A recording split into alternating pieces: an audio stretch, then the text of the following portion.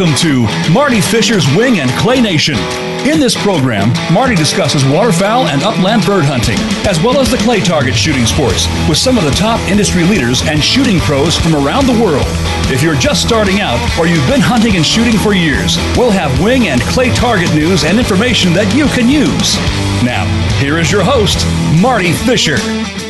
And a very, very, very welcome to all of my wing shooting buddies out there, clay shooting buddies out there. Boy, I'm going to tell you something. It is, here we are in the month of June, toward the end of June, and it's supposed to get hot. I mean, it's not even summer yet, but you can't tell that by walking outside at my house. I mean, it's 95 degrees today, and my wife has decided that she wants me to put down some sod around the swimming pool, and I've got to tell you, I'm a little bit too old for that. But we're not here to talk about that stuff. We're here to talk about wing shooting, clay shooting, not only here in the United States, but all over the world.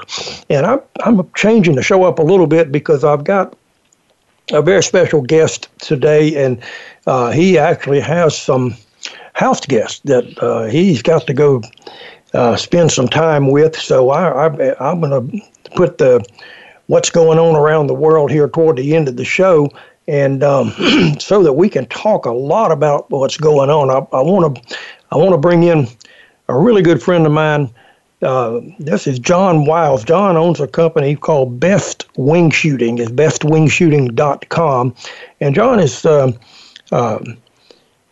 sent my old TV partner, Bruce Scott. We've been kind of around the world with John, if you will, and, to some really, really, really great places. But, here recently, there's been some conversation, floating around with shooters that travel, that things are not going all that well down in South America, especially in Argentina, where most of the American shooters go. And I know a lot of the shooters from Italy and Spain and other places also go there. And so I thought it would be wise to bring John on and talk about that a little bit. And of course, we'll talk a lot more than just that. But hey, before I bring John on, and I'm getting ready to do that, my first segment's brought to you by my good friends at the Crushable Vault. If you don't know this company, I want you to do yourself a favor. Go to crushablevault.com, because if you're like me, you carry gun cases. You've got guns, you throw them in the back of the truck, you throw them in the SUV, you throw them in the trunk of the car, put them in the back seat, you put a darn blanket over them so nobody will know they're in there. Well, let me tell you something. A petty thief is looking for that kind of stuff, and the Crushable Vault guys came up with a system that absolutely doesn't allow those thieves to get their hands on your guns and get them out of your vehicles. So go in and check them out. They've got a number of great products. They got stuff for ammo, for handguns, for shotguns, for rifles. You check them out, crushablevault.com.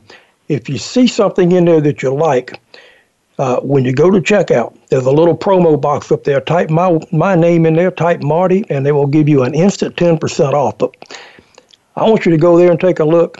I use the product, and I can promise you I feel very, very safe with my guns in my truck at all times when the Crushable Vault is protecting them. So crushablevault.com. Now, here's my buddy John Wiles. John, I'm not going to give you a long introduction. I'm going to let you very quickly tell us 2 or 3 minutes about John Wiles, and then we're going to start talking about bird shooting all over the world, but we're going to South America and find out what's going on down there. So, John, welcome to the show, buddy. Thank you, Marty. Of course, I've been on before, but I wanted to start with, you and I had a conversation today, and it's amazing in the shooting fraternity. We were talking about going back to 1980 when we first started going to South America. So, yeah, that's right. Yeah, we've been doing this for a while now, and then and I know you shot all over Canada, and I have too, and Mexico, and all these other places, and so yeah, and you're the one. In fact, you and Bruce are the ones who did a show on shooting driven partridges in Spain, and of course that immediately went on my bucket list. Uh-huh. And I've been able to check that one off because of the show I saw with you and some other places that it led me to as well. So well, you know, and traveling around the world is huge fun. I mean, you know, the first time I went, again, 1980, was to Colombia. Well, you know, we can't do that anymore. And I remember driving, you know, out to the field the first morning that we went out there, and you know, we're not up before daylight. I mean, you know, we're having breakfast at 8 o'clock, and I'm thinking, what in the world? The most gentlemanly hunting we ever did. Yeah, I mean, I'm like, what in the world is going on here? The birds were already flying, but come to find out, they didn't fly until mid-morning. So, you know, and I looked up and got up and had a leisurely breakfast, that wonderful Colombian coffee. Mm-hmm. Yes, I mean, listen, when you can stand a spoon up in it and it doesn't fall over, you know that's real coffee. But I put it. Mine. I think I turned into cafe au lait. I put enough milk in that thing so I could drink it. But you know, in Colombia, and you're right. Of all the places I've ever hunted. Yeah. Oh, yeah, sorry. Okay, that's right, John. You started your business, Best Wing Shooting, because of your passion. I mean, you're a retired educator. Yeah. You're in the school system, you know, for many, many, many years, and you know, thank goodness we've got the kids back shooting now in a big way, and I'm going to talk about that, you know, toward the end of the show a little bit. But you know, once you got into doing this, John, I mean, you know, one of the places that we all go is down to South America because it's easily accessible from the States, and there are a lot of really good places to go. So talk a little bit about that, how you got launched into going there, and tell us a little bit about you know, finding places to hunt and traveling to check them out and all of that stuff. I mean, people need to know, you know, you're just not picking a spot, you actually go there. Yeah, well, I started like everybody starts in their hunting career, and that is, I went with Frontiers. That would have been the 30 or so years ago when you talk about 1980. I went with Frontiers. You went with Trek, but I went to Colombia as well, and got to shoot with Bill Farfan, who was the South American skeet shooting champion. And I mean, the thing about doing some of the things that we do is the experience. Of course, it's the shooting. I mean, I was going because I loved shooting, and I wanted to go someplace where I could do some what they call volume shooting. And so, but going to Colombia was what an experience, and what an experience from the standpoint that at that time, even when at the hotel that where we stayed, there was an armed guard with a big chain across the gate that let you into the parking area of the hotel, and that was prior to or just around the time when the drug lords started taking over a lot of the Colombian farming down there. Right. And which reminds me, and I'll lead into something else. You're right. From there, I started looking at other people that were offering hunts. I would go to the places, especially in Argentina, go to the places that I'd looked up, and back then we had magazines. You know, we didn't have the internet back then, and so you get a magazine and you dog-ear all the pages of all the places you want to check out, and send them a letter or call them on the phone, and get a number, a foreign number with a guy speaking Spanish on the other end, and he has to find somebody who speaks English to talk to you about coming down. But it was, as you well know, back then, traveling out of the country was not only easy, it was quite safe back then. You didn't have a problem in bringing your firearms on a trip. It was pretty simple. 2011, of course, changed all that. But back then it was very easy and very simple. In fact, to digress a little, but I went to a driven shoot in Slovakia, and I got off the plane in Geneva, Switzerland, and was to be met at the airport by the guy who was taking us. And we're standing there waiting for our guns to come out, or waiting for somebody to come and tell us where to go to pick up our guns. And our guns come out on the luggage carrier with everybody else's luggage. So we pick them up, we turn around, we look, everybody else is walking in this direction, we take off walking in that direction, and a gentleman steps off from the side, and he said, "Excuse me, are those firearms?" And we said, "Yes, they are." And he said, "Do you have your documents for going hunting? And we said, yes, which we did. Pulled them out of our pocket and showed them to him. He looked at the documents and he said, I hope you have a wonderful time while you're visiting here. And out we walked. Now, that was the day, Marty, if you'll remember, back when those were the kinds of the way you were welcomed into those foreign countries. Mm-hmm. Much different now, but well, it is, and which brings me to that. I mean, I've been to, you obviously are down there all the time, but I've had the pleasure of going to Argentina 17 times. Yeah. All sorts of different places. I mean, I've hunted all over that country. I've been in Corrientes and Entre Rios and Buenos Aires and Cordoba and San Luis and Santiago del Estero. I mean, I've been all over that country, and it's gotten a little bit more complicated because they changed up some things. They walk you to death for one thing, with your guns, and so many people don't take guns now. All the lodges have great guns that you can rent. I mean, you don't even have to take your firearm. But or have you seen any changes since the last time I was down there? I mean, which is a couple of years ago. As far as bringing guns and that kind of thing in? Yeah. No, it's still, if you're going to South America, especially if you're going to Argentina, it's sort of like going to South Africa. They're used to having people bringing guns in. The outfitter will provide you the paperwork, or you provide the outfitter the information on your firearm, and he'll prepare the paperwork for you. And it's fairly easy, especially going into Cordoba. I think it's a little more difficult in Buenos Aires. There's a lot more, like you said, a lot more carrying guns around, a lot more going to different places. But it's pretty expedited in Cordoba.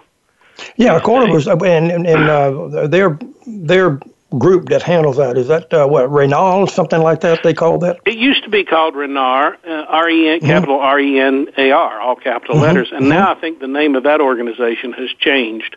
Can't tell you what it is off the top of my head, but I'm pretty sure that it has. It's interesting because another place that's gotten quite popular in South America is Bolivia. Right. And when you fly into the where we go in Bolivia? Well, Santa something, isn't it? I've been there. I've been there one time to Bolivia and had a blast. I can tell you that. I mean, we shot a lot of doves, and we really shot more pigeons than we shot doves. But but it was terrific. Yeah, Veracruz is where you fly into. Yeah, Veracruz, right? And when you fly into Veracruz, the outfitter that I use there, he actually meets you in the baggage claim area, and he has the paperwork with him. He has a representative there to work with the baggage handlers if there are any questions. It's pretty turnkey from the time you get off the plane until the time you get back on. They take care of you. So it's slightly different, a little easier, but yeah, Bolivia is another one of those places where it's becoming more popular for. With the proper booking agent and the proper, liaison folks, it's very, very simple. Hey, John, we're up on a break. I want to take that. When we come back, we're gonna start. The word on the street is the bird numbers are changing or something like that. I want to get into that a little bit with you, and we're gonna get rid of the fake news and come up with what's real. So, folks, stay tuned. We'll be right back after these messages with John Wiles and Wing and Clay Nation.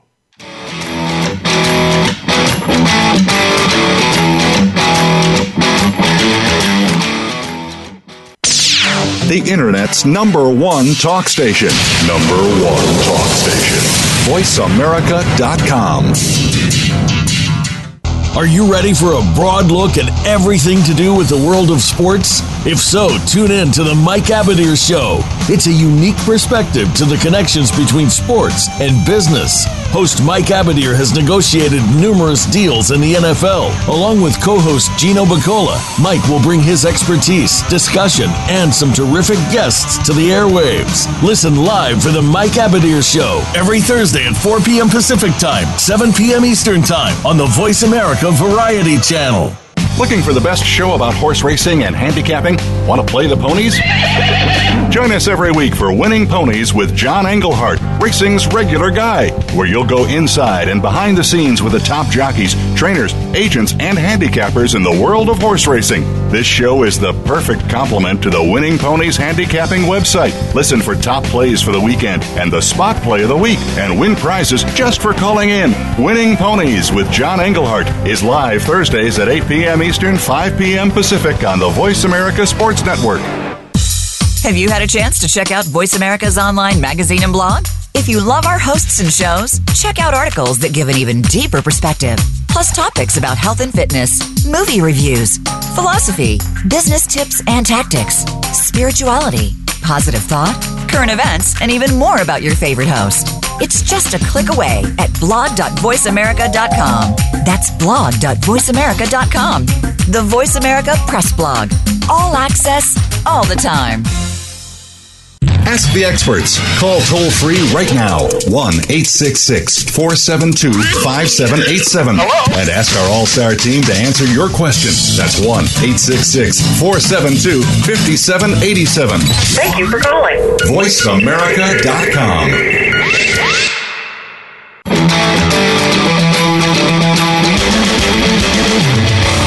You are tuned into Marty Fisher's Wing and Clay Nation. If you have a question or comment about the show, we're here via email, wingandclayradio@gmail.com. That's wingandclayradio@gmail.com. Now, let's get back to this week's show. And welcome back. And hey, if you are a Facebooker, by all means go to our Facebook page, facebook.com/wingandclayradio. Twitter, twitter.com/wingclaynation, and Instagram at instagram.com/wingandclayradio. And I'm going to get back with John Wiles here. We're getting ready to really start talking about what's going on down there in Argentina because, you know, you hear the rumblings that things have changed a little bit. And I'm not so sure that's right. But you know what, folks? I am sure about one thing. This portion of the show is brought to you by my good friends at Negrini Cases. And, you know, if you haven't seen an Negrini case, and you probably have, because if you've got a Beretta, if you've got a Benelli, if you've got a Blosser, a Browning, a Guarini, a Fab Arm, a Perazzi, you know, all of those, you've seen Negrini cases because they make cases for all of those manufacturers. But what you may not have seen is some of the custom cases that they make that are absolutely magnificent. And I want to encourage you, if you've got a really nice gun like I do, I've got mine in a really, really nice Negrini case, and rich Italian leather accents, and just beautiful, very, very, very safe to use, very protective. I mean, a third the weight of aluminum, but every bit as strong.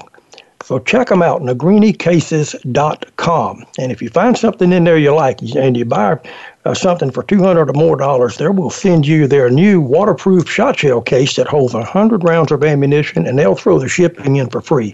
negrinicases.com. Go check them out. Now, let me get back to John Wiles of Best Wing Shooting. And John, we talk off and on, and a recent conversation that we had, you said, "Hey, Marty, what are you hearing?" I mean, there are people talking about the bird numbers going the pot down in South America, especially Argentina, because that's where most of the people go. I mean, I remember a few years, this was, 7, 8 years ago, the head of Reynard, I had actually, somehow my gun had been misplaced by one of the airlines, and thank goodness we got that taken care of. But, I was talking to this guy, and he told me, "Marty, there are more than 10,000 American shooters that come to Cordoba every year." That was 7 or 8 years ago. Where are we now? Well, first of all, there's a lot more hunters that have been going to Argentina. When the economy started getting good again, there were a lot more people who booked hunts to Argentina. And in 2017, I believe I'm telling you correctly, the statistics were that 20,000 hunters went to Argentina. Now, that's not counting any of the Europeans we were talking about earlier. Right. The Europeans, the Spaniards, the French, the English, it's primarily Americans who go down there to do volume shooting. That large number of people, so we'll talk about that first. And if you go for volume shooting, you want to shoot a lot. I mean, the limit on doves here in the United States is 12 and 15 in a lot of areas. In Argentina, there's no limit because they are considered a pest. And it's been a few years ago now, but it's always been said that there were 50 million doves in Cordoba province alone, which is a big province, but 50 million is also a big number. And there are at least 2 major roosts. These are undeveloped pieces of land, very large, thousands and thousands of acres, and they became the predominant roost areas for the doves in the Cordoba area, at least in the big part of the Cordoba area. Well, if there are 50 million doves in an area, and you have 20,000 hunters, and let's cut it back some. Let's say we have 20,000 hunters, but only 15,000 of them are dove shooters. They go to Argentina just to go dove shooting. Maybe something else, but primarily dove shooting. Well, if 15,000 guys go to Argentina dove shooting, and each of those guys shoots 1,000 doves in 3 days, not a day, just in 3 days, because a typical trip is 3 days. Well, if 15,000 guys shoot 1,000 doves in 3 days, that's 15 million right there. Now, if it was, let's say they hunted 4 days, or say they shot 1,000 a day, if you had 15,000 guys who shot 1,000 a day, that would be 45 million. Right. Now, of course, it doesn't work out that way, and people don't shoot those kinds of numbers all the time. But the point is that I think, in reality, this idea of managing your resource was a foreign concept in Argentina for a long time, sort of like the passenger pigeon. We had millions of them. We always had millions of them. Nothing is going to ever keep us from having millions of them. Well, 2 things. First, your number of hunters kept increasing. That's one. And the second thing is, I believe it was in 16 and 17. I think in those 2 years, or 17 and 18, those 2 years, there was a huge, devastating thunderstorms that contained large and heavy hail. And the hail and the storms covered these roost areas. It was really unprecedented to have that kind of violent storms with that kind of hail in these areas. And literally, that killed a lot of the birds. Well, if you couple nature and its ability to control population with hunters who are coming down to shoot volume amounts, it's a pretty good recipe for really reducing the dove population. But wait, that was the whole goal of this, because the farmers wanted the doves reduced or gotten rid of because they're the ones who are eating all of the agricultural crops that they needed to make money. So having the hunters come in and pay to be able to shoot the doves offset the money that they were losing in their farming practices. So there's a big cycle going on here. You can probably figure that out. Sure. And I want to say this. And I think this is important. The worst day of dove shooting in Argentina is going to be better than the best day you ever shot doves in the United States. Oh, without question. Yeah. Without question. And you can still shoot good numbers. Now here's the thing, right, John, and this is something that we didn't talk about, and probably need to. The doves are really prolific down there. So they had those couple of years where they really got the populations got somewhat decimated by weather and by the hunters, of course, but just the hunting alone. They've always been able to sustain themselves because these birds, will nest every other month. Well, So, starting usually in late August or in September, they'll nest at least 4 times, sometimes more, but at least 4 times between then and February. And they have 2 eggs each time they nest. So the chances, and this is something else that we need to bring into this, the outfitters as a union, as a group, have agreed not to hunt November and December of this year. And that's right in the middle of the breeding season. So they're doing their part by cutting back on their incomes to give a chance for the birds to repopulate. And I think that's really a sound thinking on their part. So, folks, stay tuned. We'll be right back after these messages with John Wiles and Wing and Clay Nation.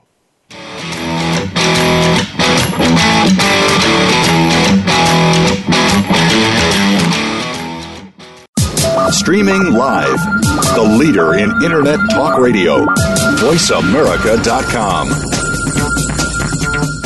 Get ready for the Get Down with Hurley Brown. Want to get inside the minds of the players and coaches? We talk everything sports, but with a focus on the NFL, NBA, and college sports. We'll review and preview this week's big games. We'll talk about the draft choices and free agents and go inside the teams for news, recruiting, and what's next from the colleges to the pro teams. It's the Get Down with Hurley Brown, Tuesdays at 3 p.m. Eastern Time, 12 noon Pacific on Voice America Variety. Are you ready for a disaster? If you are like many people in the world, that answer may sadly be no. Disasters happen unexpectedly to people just like you every day. Tune into Preparing for the Unexpected with business continuity and disaster planning expert Alex Bullock. The show will not only help you better prepare for a disaster itself, but also to prepare you, your place of employment, and community for the aftermath, emotionally, financially, and with a better level of awareness and a stronger feeling of resiliency. Tune in Thursdays at 9 a.m. Eastern Time, 6 a.m. Pacific Time on the Voice America Variety Channel. The Voice America Talk Radio Network is on Instagram. Make sure you follow us and comment on our pictures from behind the scenes at our radio shows, live events, and around the network. We want to see what you have to share as well. Check us out on Instagram at Voice America Talk Radio. News, opinion, your voice counts. Call toll-free 1-866-472-5787. 1-866-472-5787. VoiceAmerica.com.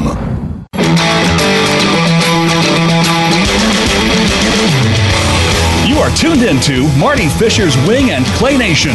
If you have a question or comment about the show, we're here via email, wingandclayradio@gmail.com. That's wingandclayradio@gmail.com. Now, let's get back to this week's show. And welcome back. Hey, you know, if you don't listen to every one of our shows live, one thing you can do, we're on a whole bunch of podcast sites. I mean, if you like iTunes, and I'm not sure what Apple's doing with iTunes these days, but we've got something going on there, and they'll have something coming up. But TuneIn, Google Play, Spotify, and Stitcher all carry Marty Fisher's Wing and Clay Nation, so you can go in there and just find a whole bunch of shows.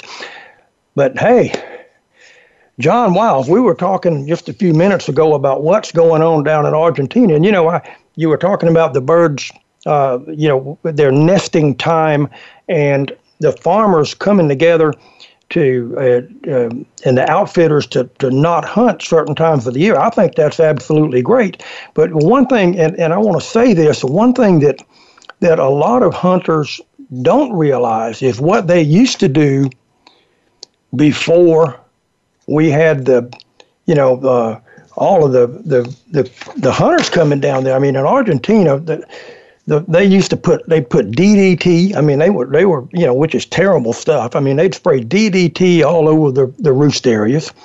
They would dynamite the roost. They had gauchos riding around in the fields on horses, throwing firecrackers, trying to get the birds to continue to get up where they wouldn't eat. Because, I heard a number one time that the birds were getting 35 to 40% of the grain crop, and that's just remarkable. You're planting, and something is taking 30% of your basically of your income. That's a big number when you go to the market, So no, it was definitely and continues to be, or it doesn't continue to be a problem, because the loss of revenues from farming has in many cases has been offset by the money that is paid the farmers for utilizing their property to let people shoot doves there. And so that was the thing. The other thing we were talking about is in Cordoba proper, and the fact that dove numbers appear to be down right now. They're not going to shoot in December, November, December, give the birds a chance to repopulate. I think that's great. I'm with you. I think that's a very good thing. Uh-huh. But people also need to understand that there are many more doves in Argentina than just in Cordoba.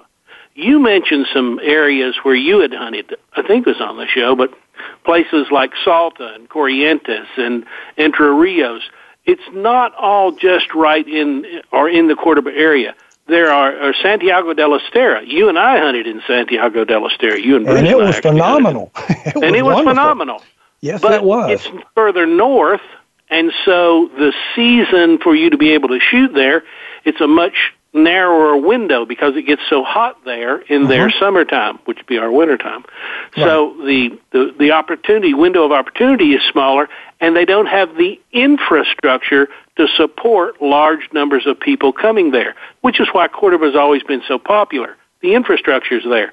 The airport was geared up for Americans. The outfitters built their places within driving distance of the Cordoba airport. So that's how the industry grew. A couple of things are going to probably happen, I think, and one is either the bird populations will repopulate, and you'll be getting a lot of advertising and marketing that the birds are back or those kinds of things. And the other thing is, I think the outfitters will also start to look at how do we expand our operation, how do we go to Santiago del Estero and make sure we have birds whenever the hunters come. Do you know what I mean? Yeah.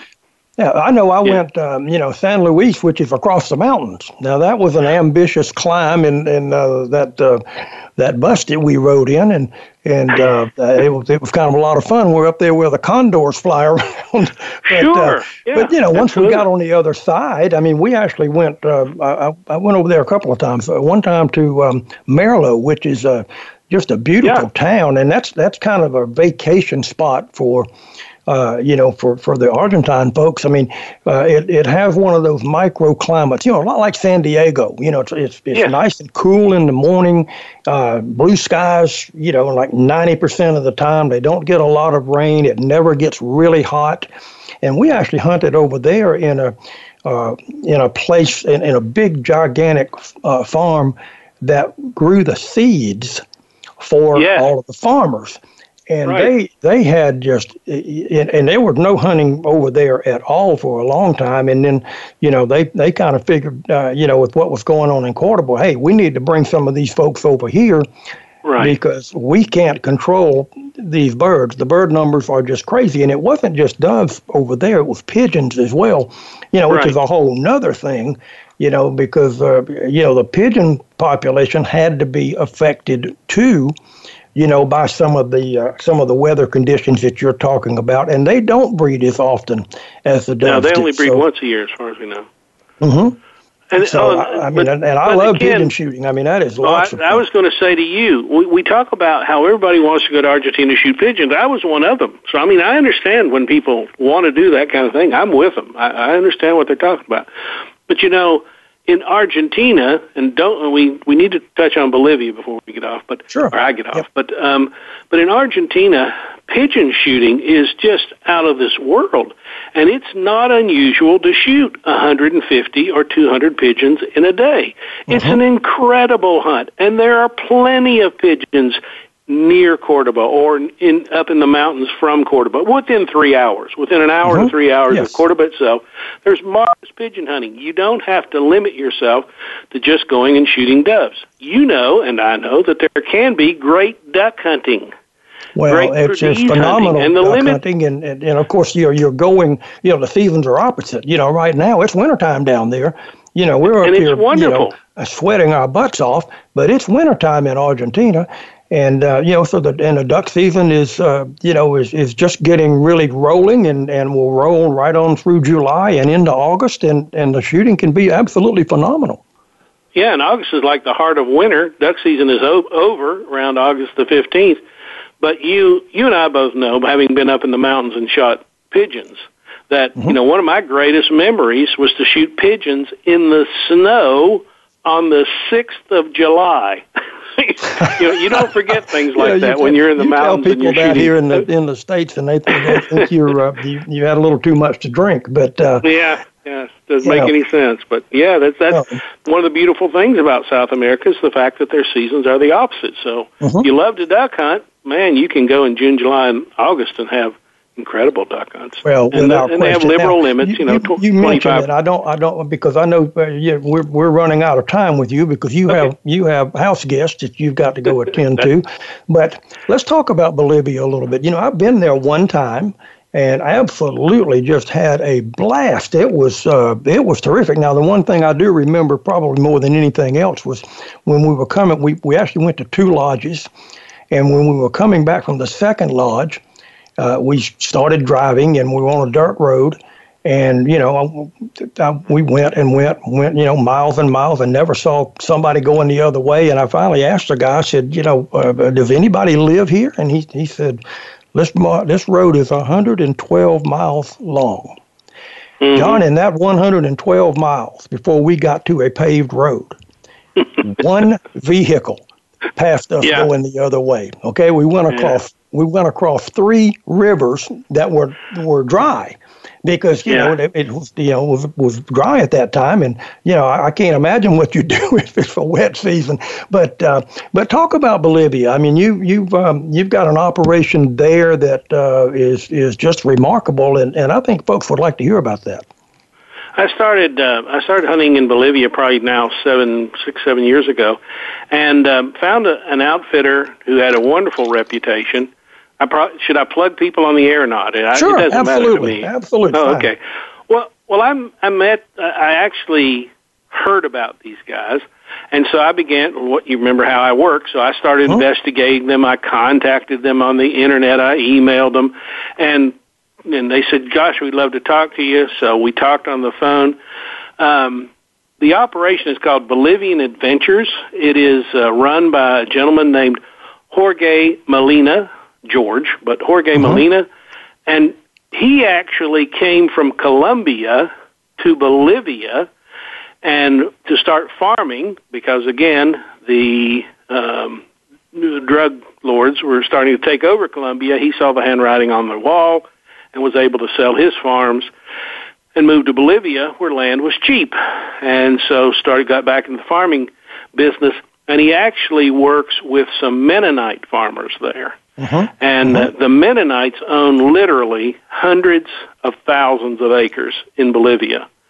One field that we shot pigeons in one time was just the one time we went, but the field was about probably 200 yards wide, whatever it would take, maybe 3 or 4 of a gigantic disc to go down it. But it was maybe 200 yards wide and 7 miles long. Yep. Now, that's pretty big farming. And that's some pretty crazy stuff because, I saw all the Mennonites down there too, and, you have those colonies, and it's really, really strange because, and they have like a little commune thing there where, or a common type, I get the right word here, where some family does the milk, some family does this, some family does that, so that they all contribute to this little store. Yeah. And, that's how they trade because, I remember we had a bunch of pigeons and, this husband and wife came up on their horse-drawn buggy and our outfitter asked him if they wanted some pigeons and they said, oh, absolutely. And they were just the happiest people you've ever seen. And of course that goes on all over South America because, that's right.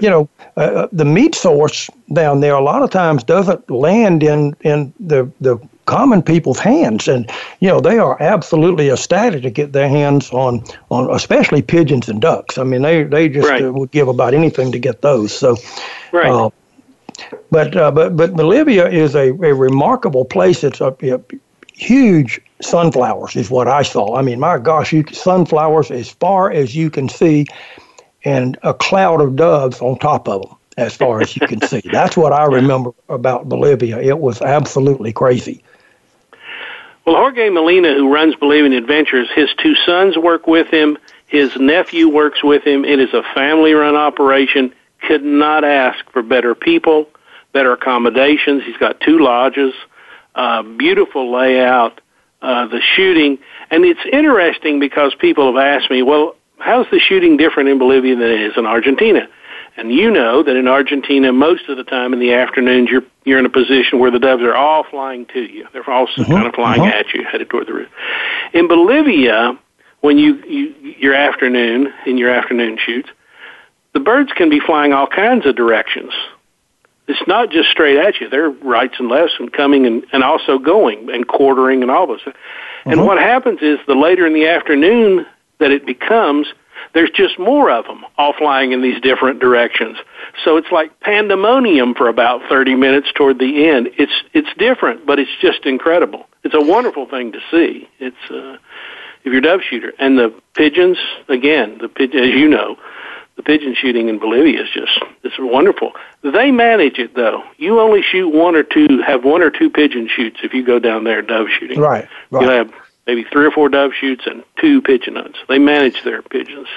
Well, we're at the point where they have to be wise. I mean, you start talking about in Argentina 20,000 people, and that's just going to that one province. That's not what goes to all the other places.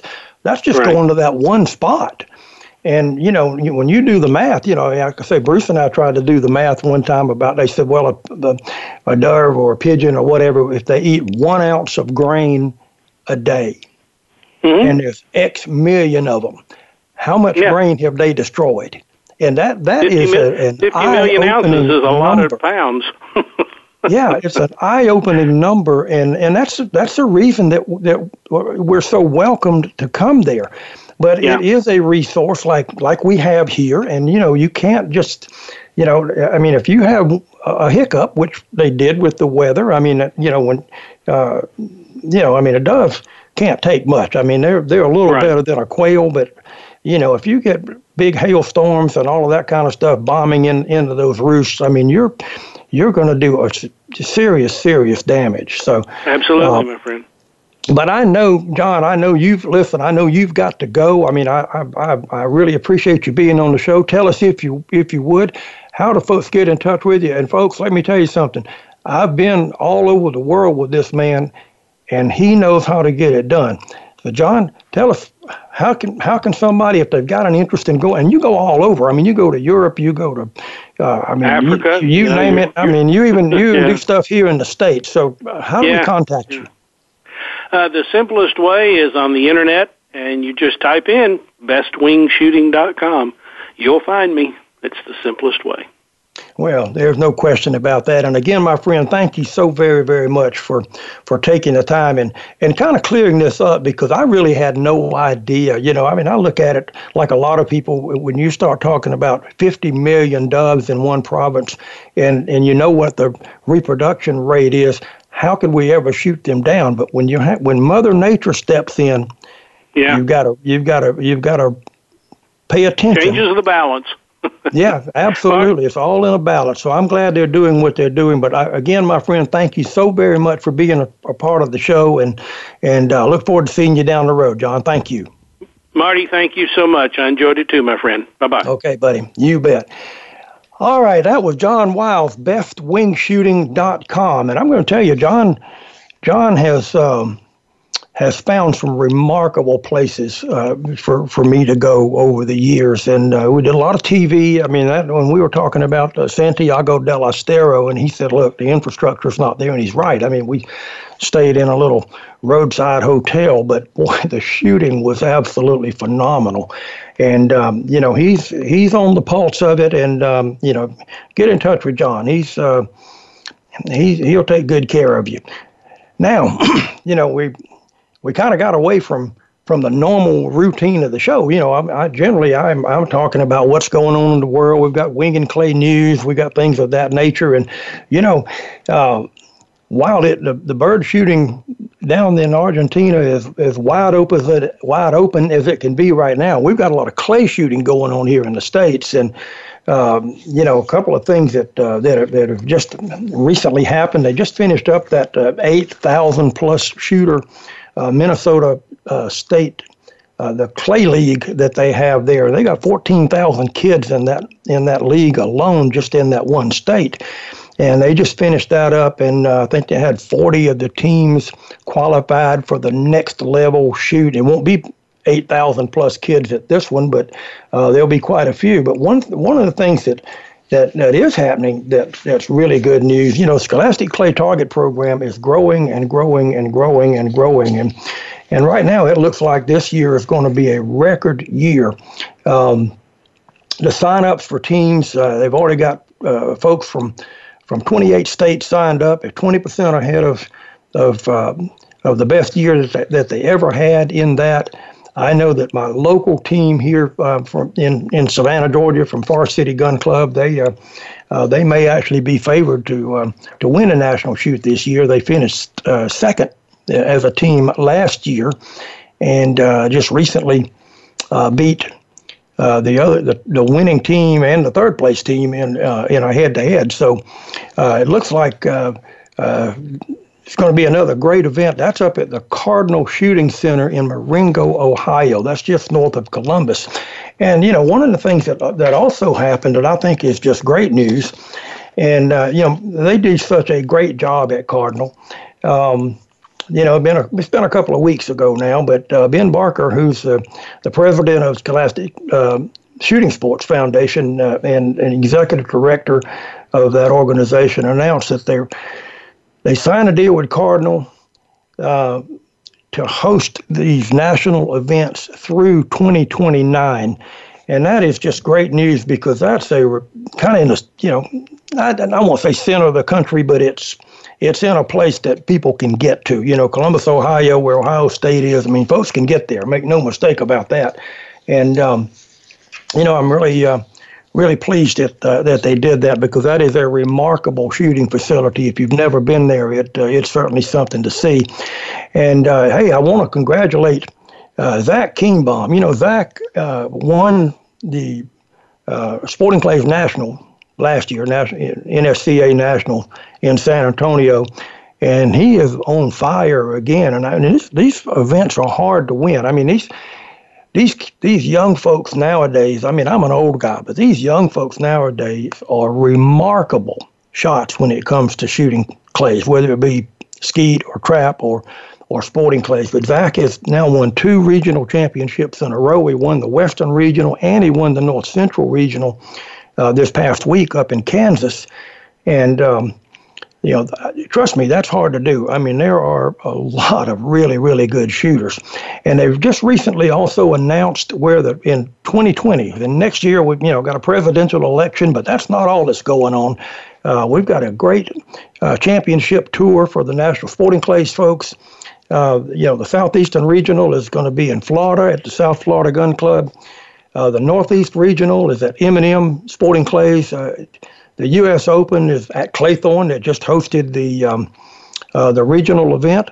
The World FITASC is at Providence Hill Farm in Mississippi. The North Central Regional that was just held is going to Northbrook Sports Club north of Chicago. The South Central Regional is at the Greater Houston Sports Club. That's a beautiful facility down there in Houston. I had the privilege of designing their first Sporting Clays course. And the Western Regional is at Clark County Shooting Complex in Las Vegas. I also designed that facility. And I'm going to tell you something. Those are some great places where people can go and shoot. And I'm kind of looking at my notes here. I want to try to cover everything. My good buddy Mike Davey. I mean, a lot of folks that are in the clay target world will know Mike Davey. Mike originally came to the States from England, but like me, he's a gun club designer. He's designed a lot of shooting facilities, and Mike's had some serious health issues. And, I just got a message from him that says he went to the doctor and he is now cancer-free. And Mike, that is great news. He's still got some other health issues, but let me tell you something. He's a great guy. And folks, keep Mike Davey in your thoughts and prayers because we need him out there. Well, we've just about come to the end. What a great show. John Wiles, I can't thank him enough. I mean, that information that he gave us as to what's going on down in South America with bird numbers, I mean, you think that's a infinite number, that never goes away. And the fact of the matter is it's not. Mother Nature stepped in there, big hailstorms, things like that. But, there are other places to go shoot while Argentina recovers, and I'm confident that that is taking place. But folks, we're at the end of the show. I appreciate you joining us this week. By all means, check us out, wingandclayradio.com. Go to our Facebook page, give us a like, facebook.com/wingandclayradio. And by all means, go check out my buddy John Wiles, bestwingshooting.com. Folks, be safe, shoot well, and we'll see you next time.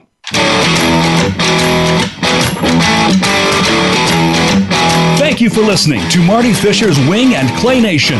Please join Marty again next Thursday at 6 p.m. Eastern, 3 p.m. Pacific on the Voice America Variety Channel. Until next week's show, think safety first and good shooting.